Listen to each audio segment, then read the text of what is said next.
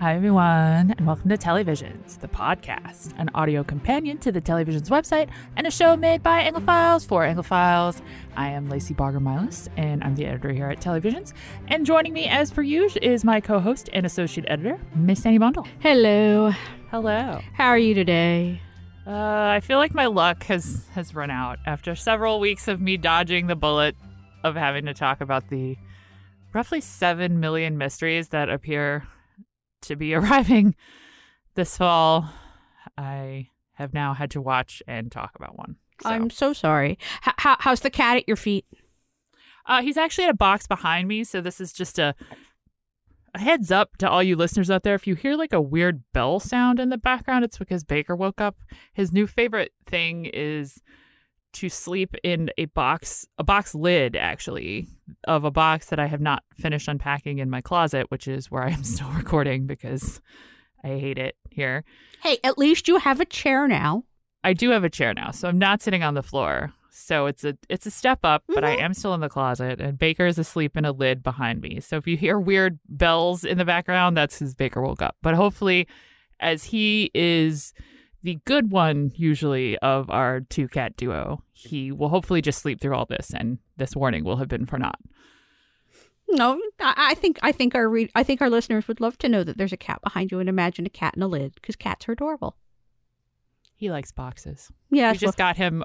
Greg just got him his annual. Baker has a bright future in engineering and demolition. He loves to rip up cardboard.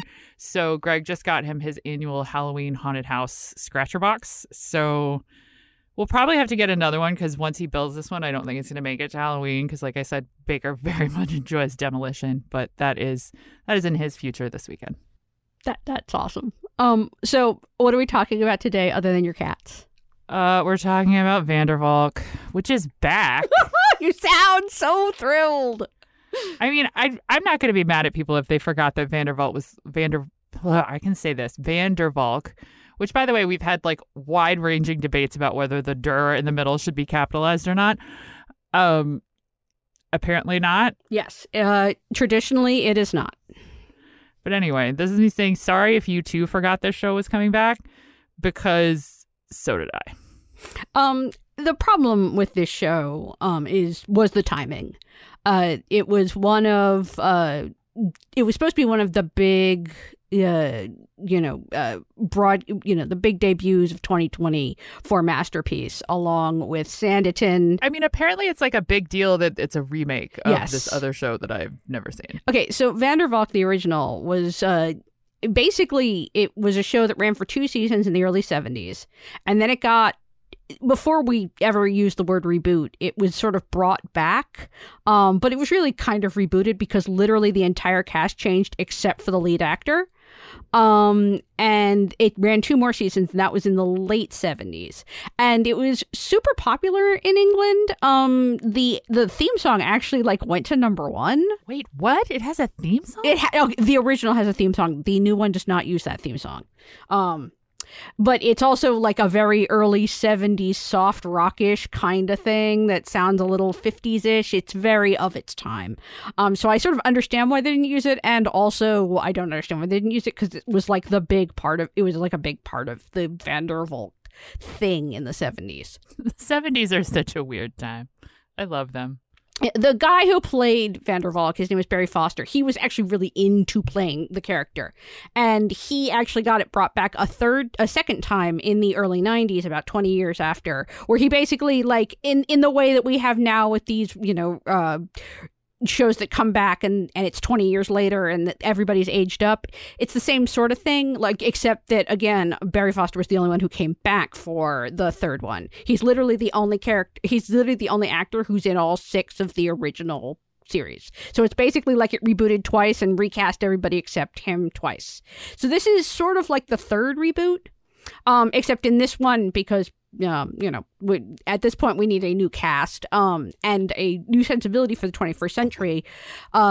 Piet de Vandervalk is played by Mark Warren, who is kind of an odd choice because Mark Warren is one of those guys who gets cast as bad guys. Oh, yeah. He's a bad guy in literally everything. Like, if he is in your show, he is immediately a suspect. Yeah. and he plays the heroic lead, and it's kind of I sort of get it. It sort of turns him into an instant anti-hero, but honestly, I don't mind him. He's cute. He does the stoic detective well, but it's also I honestly, what happens is that Job Clovers, the guy who's kind of the rookie on the team, has sort of becomes the actual hero of the show because Mark Warren is so is so not the hero of the show, if that makes sense, even though he's the titular character. And that's not the worst thing. I think Elliot Barnes-Worrell is really great as Clovers. I really enjoy that character.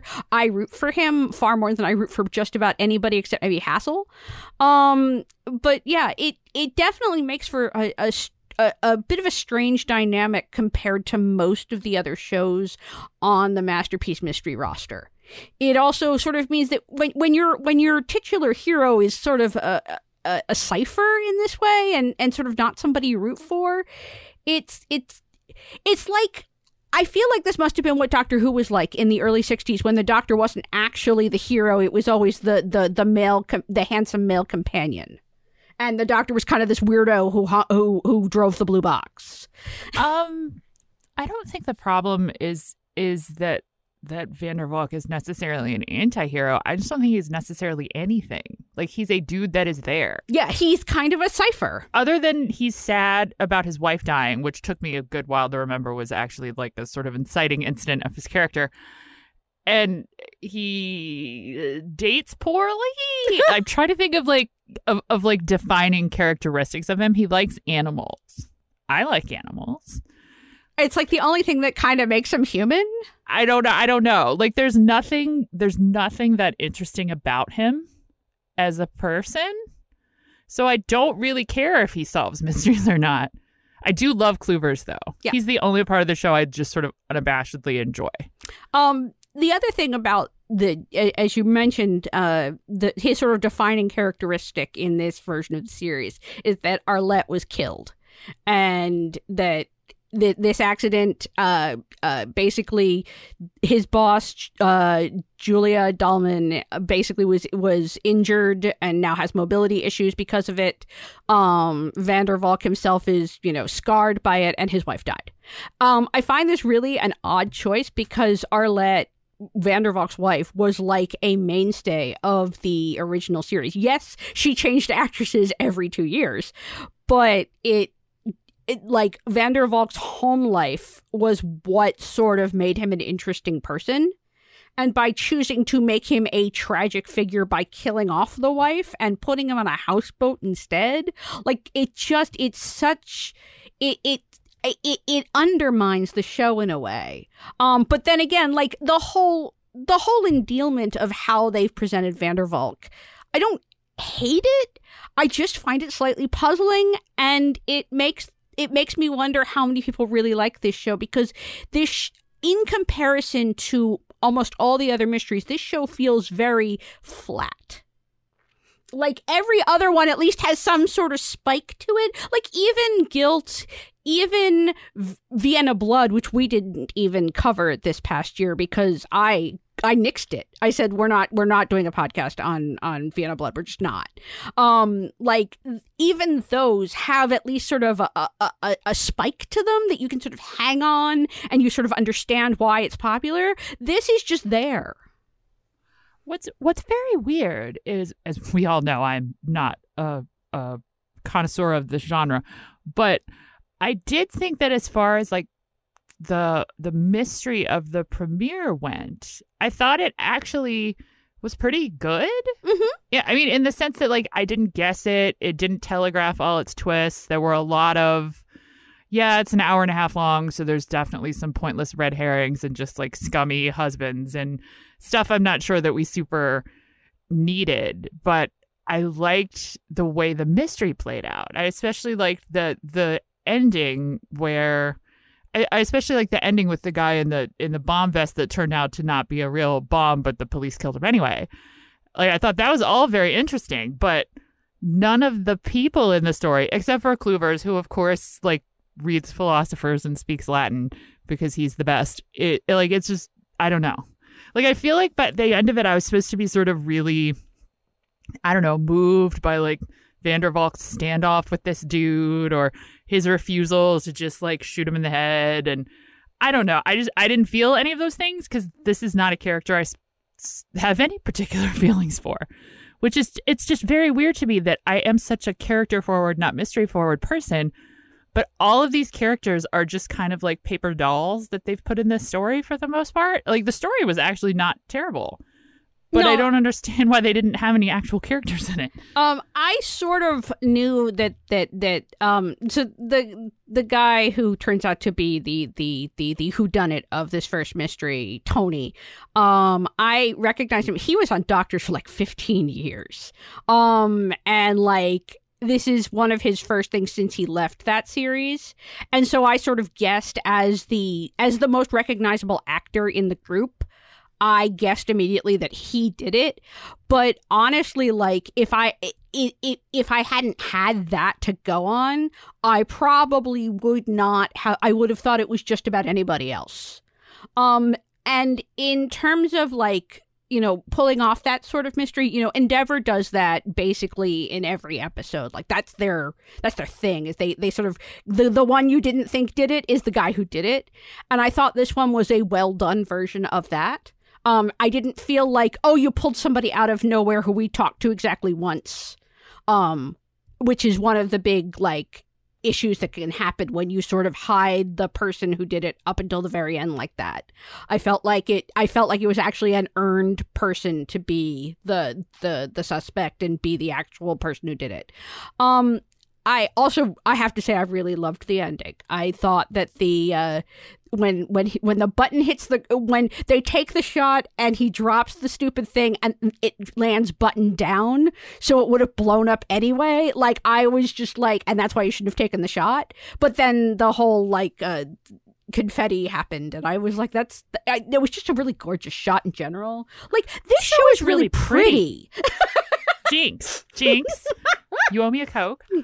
It is. I don't know if it's. I've never been to Amsterdam. I have. So maybe it's just that like this is kind of travel, you know, wish fulfillment or something. But like you know what? Actually, I think it is. I think it's because they actually film outside and there's sunlight. Yes. So many of these mystery shows literally feel like they've been filmed in a stairwell. Mm-hmm. That everything is like dark. It's hard to see what's going on. Like, the show is just really bright and colorful and interesting looking, which I think goes a long way.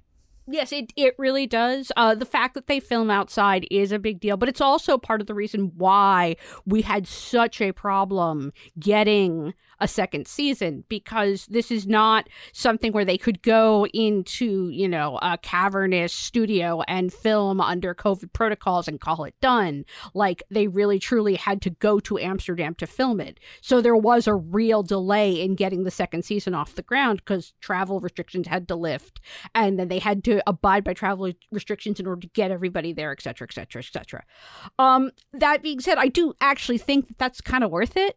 Even though it meant the show basically was off the air for 2 years, I think that filming in Amsterdam, filming in the streets of Amsterdam, and spending so much time outside and using natural light is one of the reasons that I do like watching the show. Even if I sort of feel like the main character is the problem a lot of the time, because I don't care about him the way I know I'm supposed to. This show really expected me to be very invested in his hookup with that random lady he meets at a bar.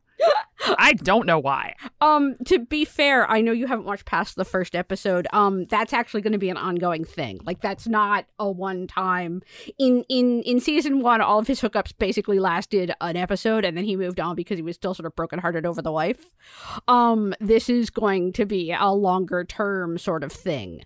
I don't think that's a bad thing either. I think not having a partner for him is actually a really bad thing. I think killing Arlette off was not the right choice, honestly. But if we're going to at least if we're going to at least get him like something to play off of, something to develop his character, something to make him more than just you know, the strong silent type that sort of stares at everybody, I'm all for it. I guess. I just don't care. Like, there are characters that I feel like watching them in a relationship would be interesting. I just don't. He feels like the worst boyfriend in the world, and I don't know. It was just I'm glad at least that poor woman is sticking around, because the part at the end where she's like watching the Instagram live of the bomb situation and she's like gasping and squealing, I'm like, girl, you hooked up with him one time.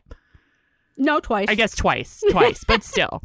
Yeah, no, I totally get you there. I did, one of the other things I really liked, the thing about the show is that even though Mark Warren sort of is the blank for me in this, and I don't even think that's his fault. I think he's playing what he's told, what he's given. I just don't think that's his fault. I really like everybody else. I love Lucienne. Her running around and literally clipping all the bombs was great. Wait. I have a question. I did love that she got to do that, and I was just sitting there watching that being like, does she actually have any knowledge of bomb defusal, or are we just picking a color that we like and clipping it? No, she's supposed to actually know what she's doing. Like, she is supposed to be a quiet badass. That did not come across. I was like, why would she know about bombs? Because she had bomb squad experience.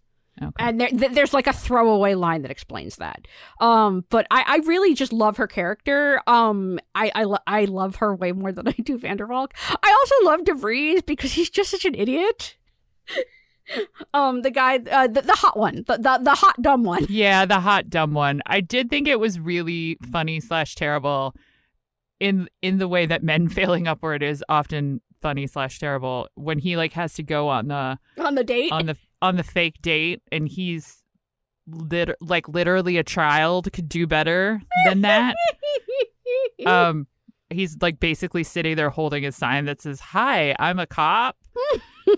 I literally had to keep pausing that scene because I don't do very well with like super secondhand embarrassment, and that's all that sequence was for just an incredibly long time.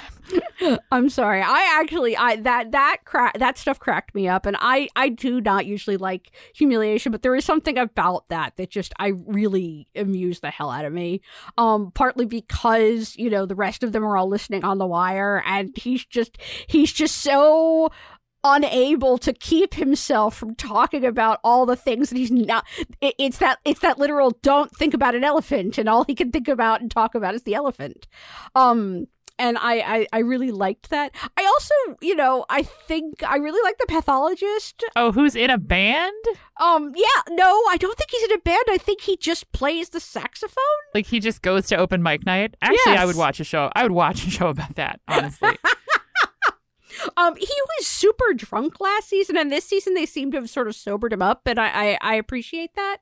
But yeah, he totally cracks me up, and he's especially the way he kept swinging by and like freaking out DeVries. Like that probably to me was one of my favorite scenes in general in the first episode.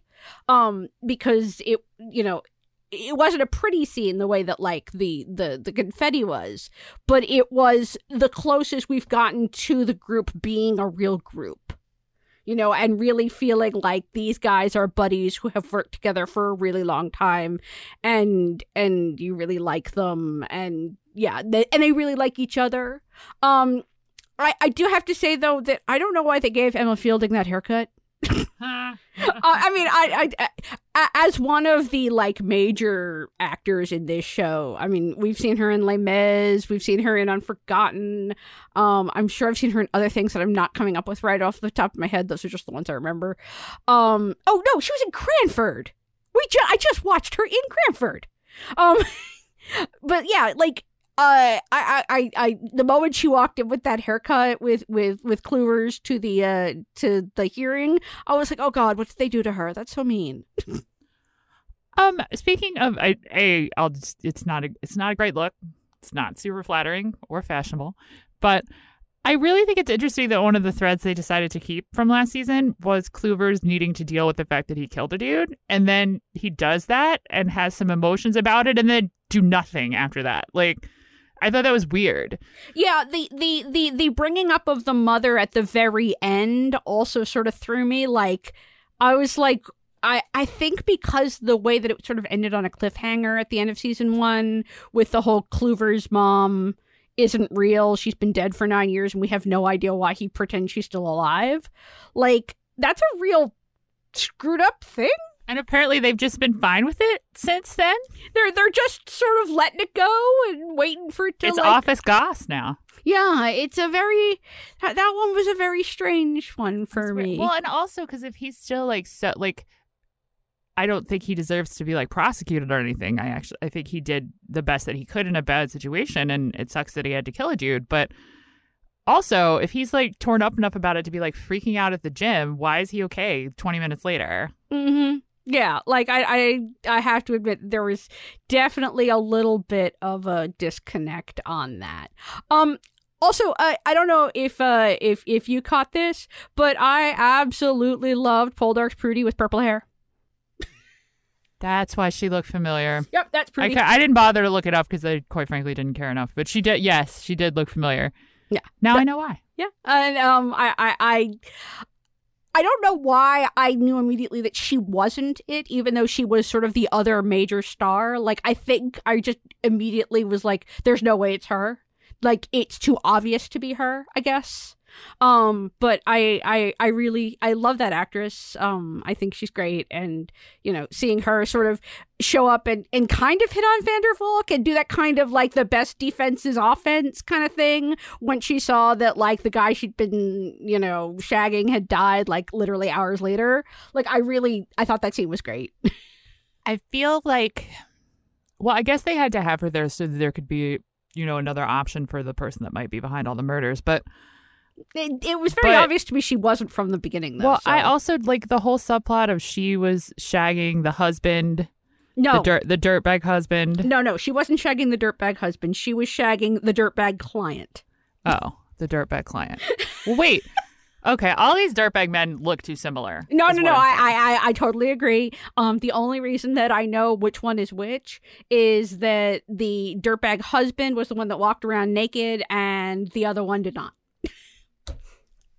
I know, that's such a great way to like define people. I'm making a face here that I wish everyone could see.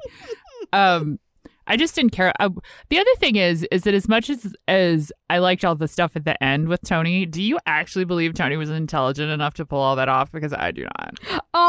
Considering the way we sort of meet him, and he's sort of like druggy dude whose wife like is clearly stepping the other guy and like really wants to like get away from him, and like his kid is kind of like, you know, daddy, and he's like, oh right, I have a kid.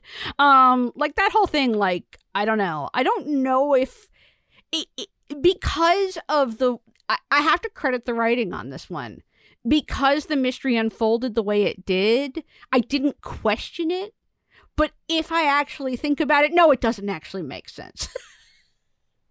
Well, mostly I was just like, because I had told myself that part of the reason that Cloovers was like keeping it together more was that this mystery had a lot of nerdy stuff in it, and he was really like into all the nerdy things, like, you know, the ethics pamphlets and the Latin and the Hieronymus Bosch paintings and all kind of, like, I thought that was probably like he was hyper fixating on that to avoid being upset about the other thing, but I don't know if that's true or not because nothing ever happened there. But I just like looking at it, I'm like, that man does not know who Hieronymus Bosch is. It's like that. I don't know. It's just like a very heavy, like, it's like, it feels like a very Hannibal Lecter-esque kind of level of crime. And this guy's like Shaggy in the Mystery Machine. So I don't know. I'm side-eyeing it a little. Like, I get the motivation. I get like the grander point he's trying to make. I just do not think that this particular person would have chosen to like craft a giant scavenger hunt of ethics clues.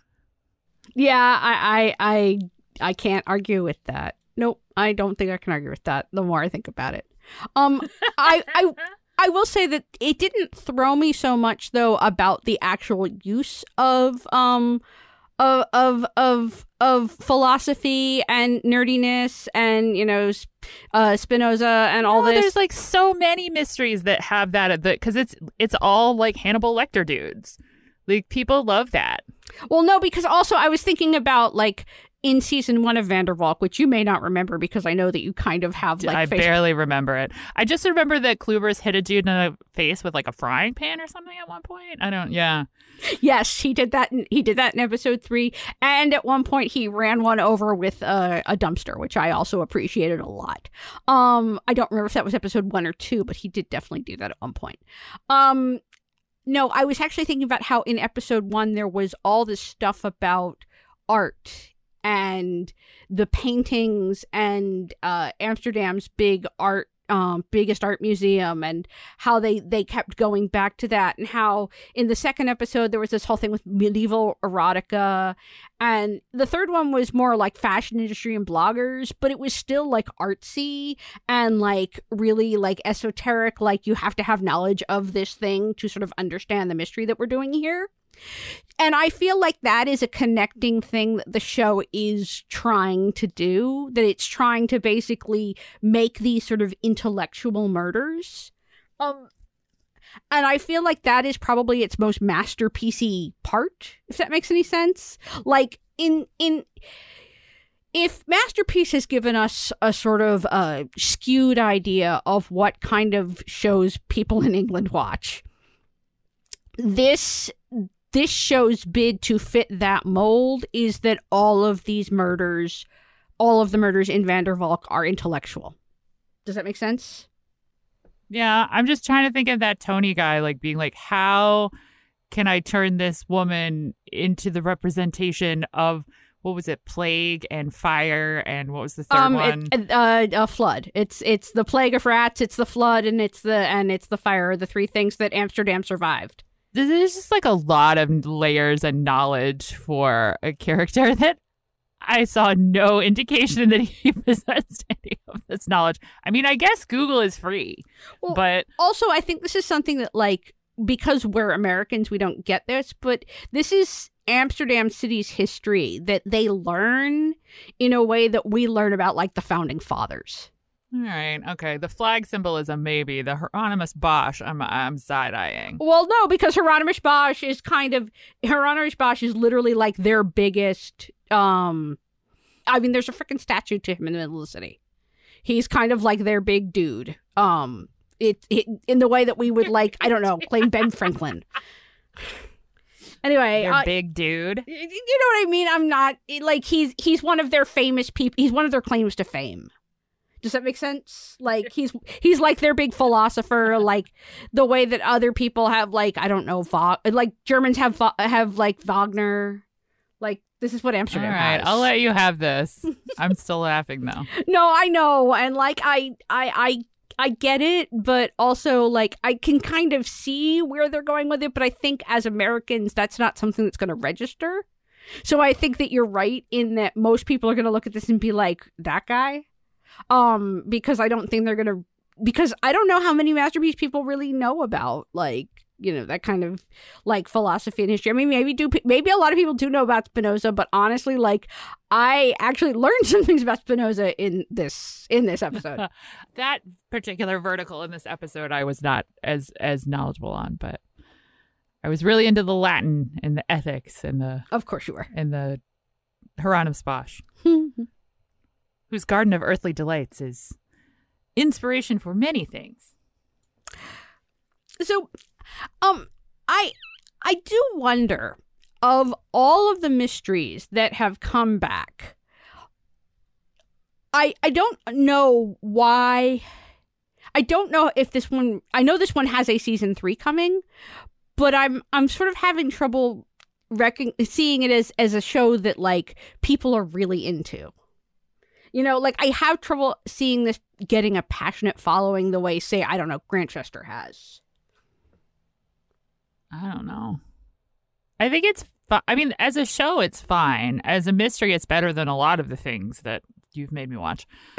But I really do think part of the problem is that when you have a show like a Grantchester or an Endeavor, like, people tend to glom on to that main character, and this main character is kind of off-putting and resists that. So I don't know.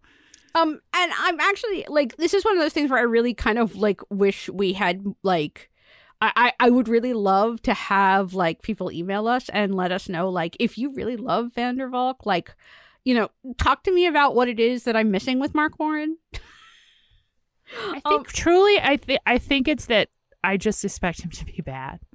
That's not his fault. He can't help it that he's been typecast. But no, it's also that he's just, as you put it, he's off-putting, and it's not like he's not somebody you root for, and he's kind of a jerk. I mean, what's funny to me is that the show really wants him. The show really seems to want him to keep everyone at a distance, like including the audience. Mm-hmm. So I don't know why exactly. Like, I don't know what larger purpose that's meant to be serving. Like, what is it trying to say by doing that? I have no idea. But also, I think this is another big reason that I have like zero object permanence about this show. Like, the minute it's not in front of me, other than Cloovers, again, who protect at all costs, is like I just immediately stop thinking about it the minute that it's not in front of me. Well, it's also, I think, because, I've watched a few episodes of the original Van der Valk. I had never watched it before this show came on, and it's not really on streaming anywhere, the old version. And it never really played over here in a big way. Like, it's one of those things that sort of like, it showed up on local PBS stations, but never on the national schedule. So it was, it was one that I wasn't as familiar with. I'm just, the original Van der Valk was so, like, he was somebody you did root for. And he was a warm person who, like, went home and had, like, glasses of wine with his wife and hung out by the fire and was somebody who, like, had a good life and made you want to, like, watch him do things. And he was, like, almost like in Grantchester, where you glom on to, originally James Norton, and now and now I've forgotten his name. Oh my gosh, Tom Brittney. Thank you, Tom Brittney. Like, he was somebody who you just glommed onto, and I could see why the show could easily come back twice with completely different casts, as long as this guy was the center. And I look at this version and I say to myself, they didn't do that at all. And I don't understand why. Like, I would watch a show about Cloovers. I would, right? Like, I would probably still complain about it, because I doubt that they would make a period drama called Cloovers. But I think that as a character, he's much more interesting than pretty much anybody else on the show. I don't know. I like Hassel. I think that if she was given more freedom, I think there's a level where she's sort of too much sidekick. Yeah, I don't think she gets a lot to do. And because of that, these moments where she sort of does come in and save the day feel very, not unearned, but like they put them there because, I don't know, they decided that a girl was going to save the day or something. I don't know. It's more like Van der Valk couldn't save the day, so she's going to go do it. Yeah. If that makes sense. But I just find this show to be perplexing to me. I really want to know why people love it, because of the shows that are sort of in my bottom, there's definitely top half mysteries that I really love, like Grantchester, Miss Scarlet and the Duke. I do love Endeavor, and I did love Morse, and I did love Lewis, even though I know that they're problematic. This one is more to me like Vienna Blood, it's not as bad as Guild. Nothing is as bad as Guild. It doesn't have all the anti-Semitism that Vienna Blood has. Right. Like, there are so many, there's so many things that this should have going for it, and yet I can't help but put it in the bottom half, because Van der Valk just does not speak to me at all as a character. Like, it's really just there. Yeah. And I think that's very unfortunate, especially because, well, for a lot of reasons, because I don't think I don't think anybody should waste their time watching things that don't elicit some sort of response in them. I feel like even if something is terrible, like, there can be value in watching it for the way that you respond to it. I literally have almost, again, except Cloovers, have almost no reaction to this show at all, which is very unlike me. And it's just, I don't know. And the thing is that Masterpiece has such limited space. I'm kind of annoyed that this is taking a Sunday night slot that could go to somebody else. that's better than this. I will say there will be more Cloovers as the show goes on this season, which is probably like the reason that I am as invested in this season as I am, is that like there will be more Cloovers, and there will in fact be an extra Cloovers character, which I will not spoil here. Ooh. I will tell you though, something that annoyed me, this is not about Cloovers, is you should actually never buy pets for other people. That's actually really terrible. You should do not do this. You are committing somebody else to care for an animal for a lifetime. Like, do not do that. It's not cool. I understand why he does it, that the idea is he's supposed to know her so well that she'd never do it for herself, but she so desperately wants one. Like, I get that that's what it's supposed to be, but yeah, there was a moment where I was like, okay. Also, it just makes him look like such a loser. Like, he can't, like he said earlier, like he can't even commit to a dog, but he can definitely commit his boss to a dog. Are you serious? Like, I don't know. It's just, I actually just really hate when any media does that, because it encourages people to do that in the real world, and don't do that. That's like something's life. Yeah. Like, as a pet owner, I would absolutely agree with you. the dog is cute, though. I will say that. Although he gave it a terrible name. I will say that there are, if you love Cloovers, there are reasons to keep watching for the rest of the season. And also, you know, as I said, giving Vander Valk a sort of like love interest that spans all 3 episodes also helps, I think. This means I'm going to have to learn what her name is. Her name is Lena. Lena, okay. Yes, and I looked up. She doesn't actually have that many credits to her name. I was looking to see if she was like a major star in like Amsterdam or something, because there's a lot of Dutch actors and Dutch actresses in this series that are getting like, you know, serious like English credits by being on the show, and I think that's really cool. I always think that like hiring from the country where you're working is a good thing, because it helps. Like, instead of just bringing in all UK actors. Yeah, and then it's like, why do they all speak English, or why do they all speak with an English accent, or whatever? Yeah. Oh, I don't know. I mean, that's like the best thing I can say about this show. Really, is that it's there. It's not bad. But it's not good. It just. It's fine. It's fine. Is it also, I think, a little bit because Masterpiece has to fight for so many things, and this is one that because it's partly producing it, that it doesn't have to fight for this one? Probably. I wish we're making better funding choices. I don't know. Like, it's just I don't know. I think of all of the stuff that's on.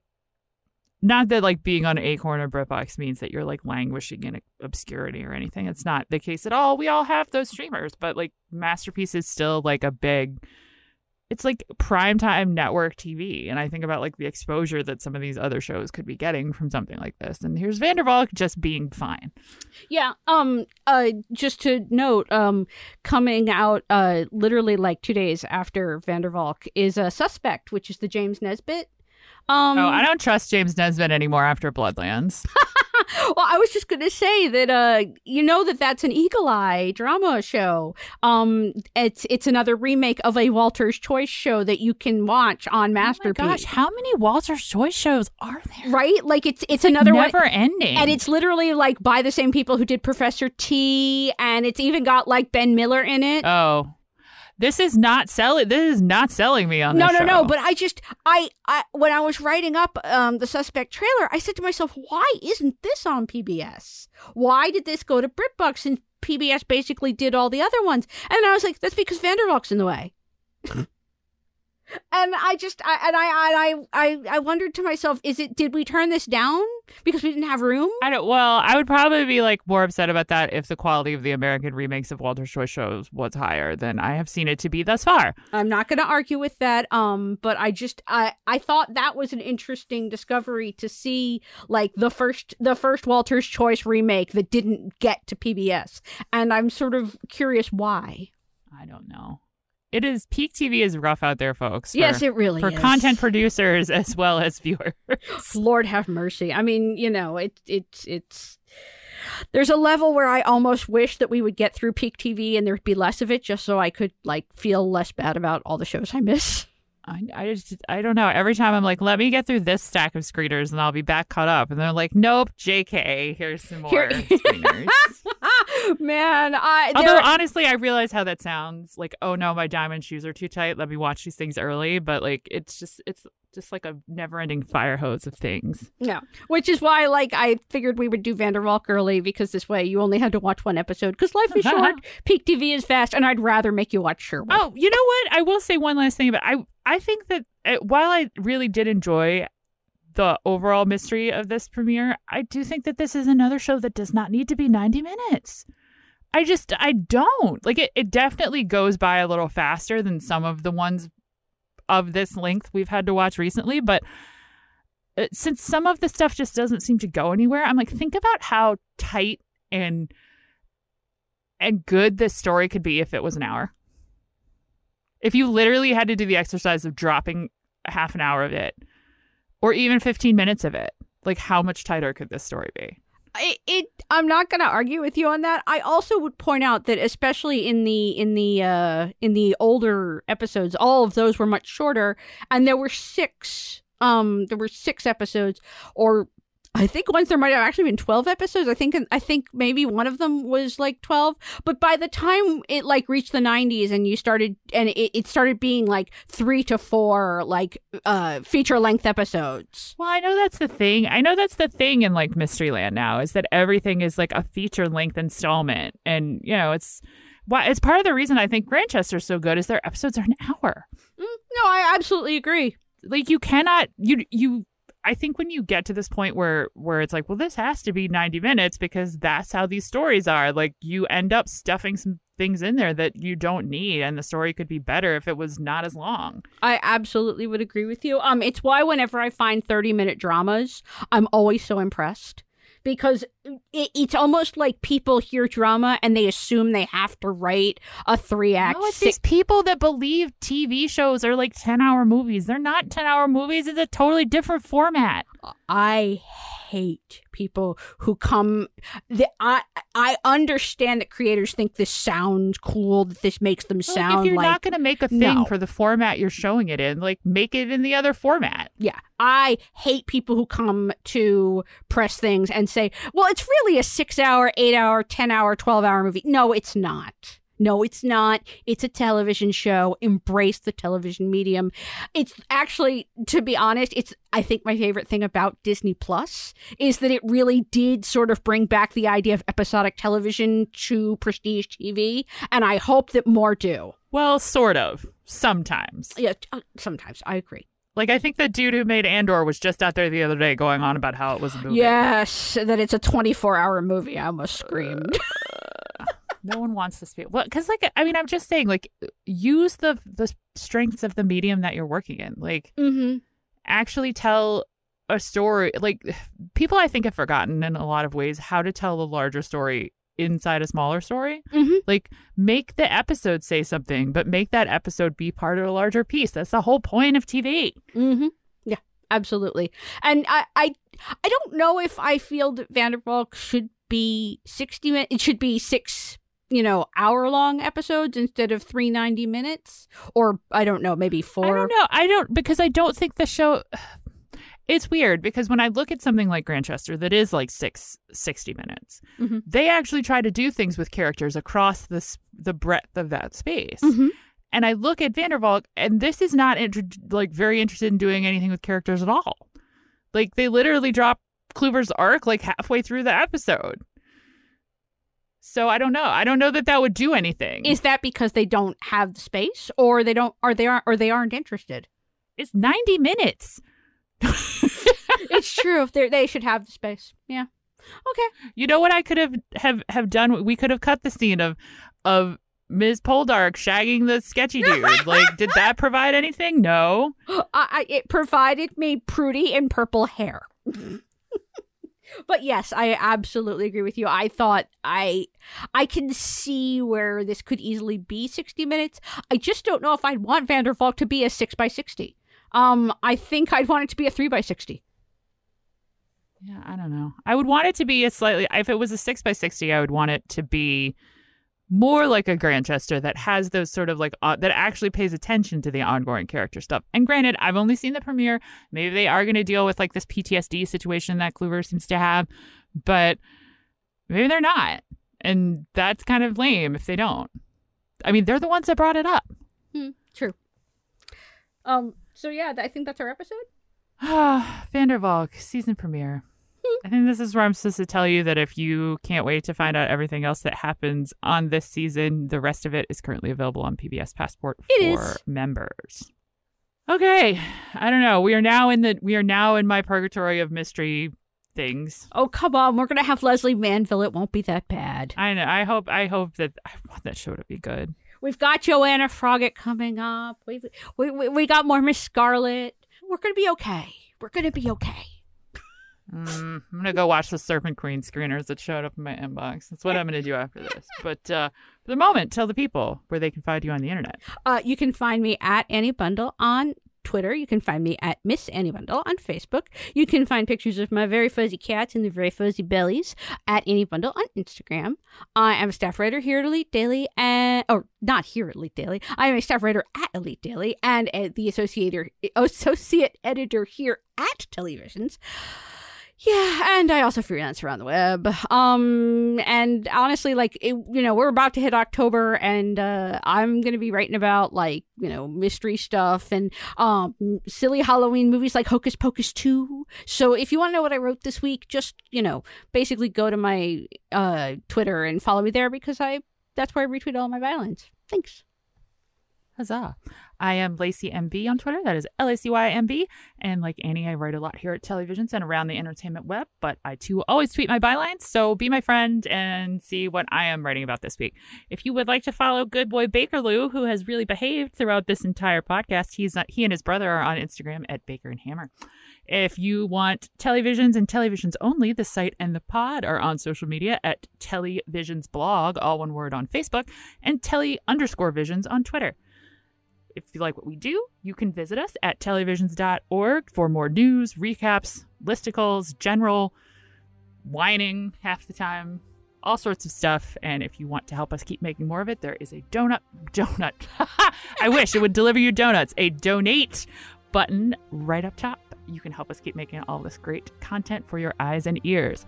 As I mentioned before, you can also get access to PBS Passport, which this fall will be your one-stop shop for, Lord knows, early access to, I think, all the big Masterpiece premieres, some special stuff that's not going to be on air,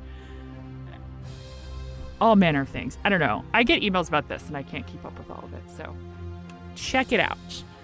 It is fall, officially. Go get your pumpkin spice things, or, like me, start counting down the days till the gingerbread latte, which for some reason only lasts for a month, shows up at your local Starbucks.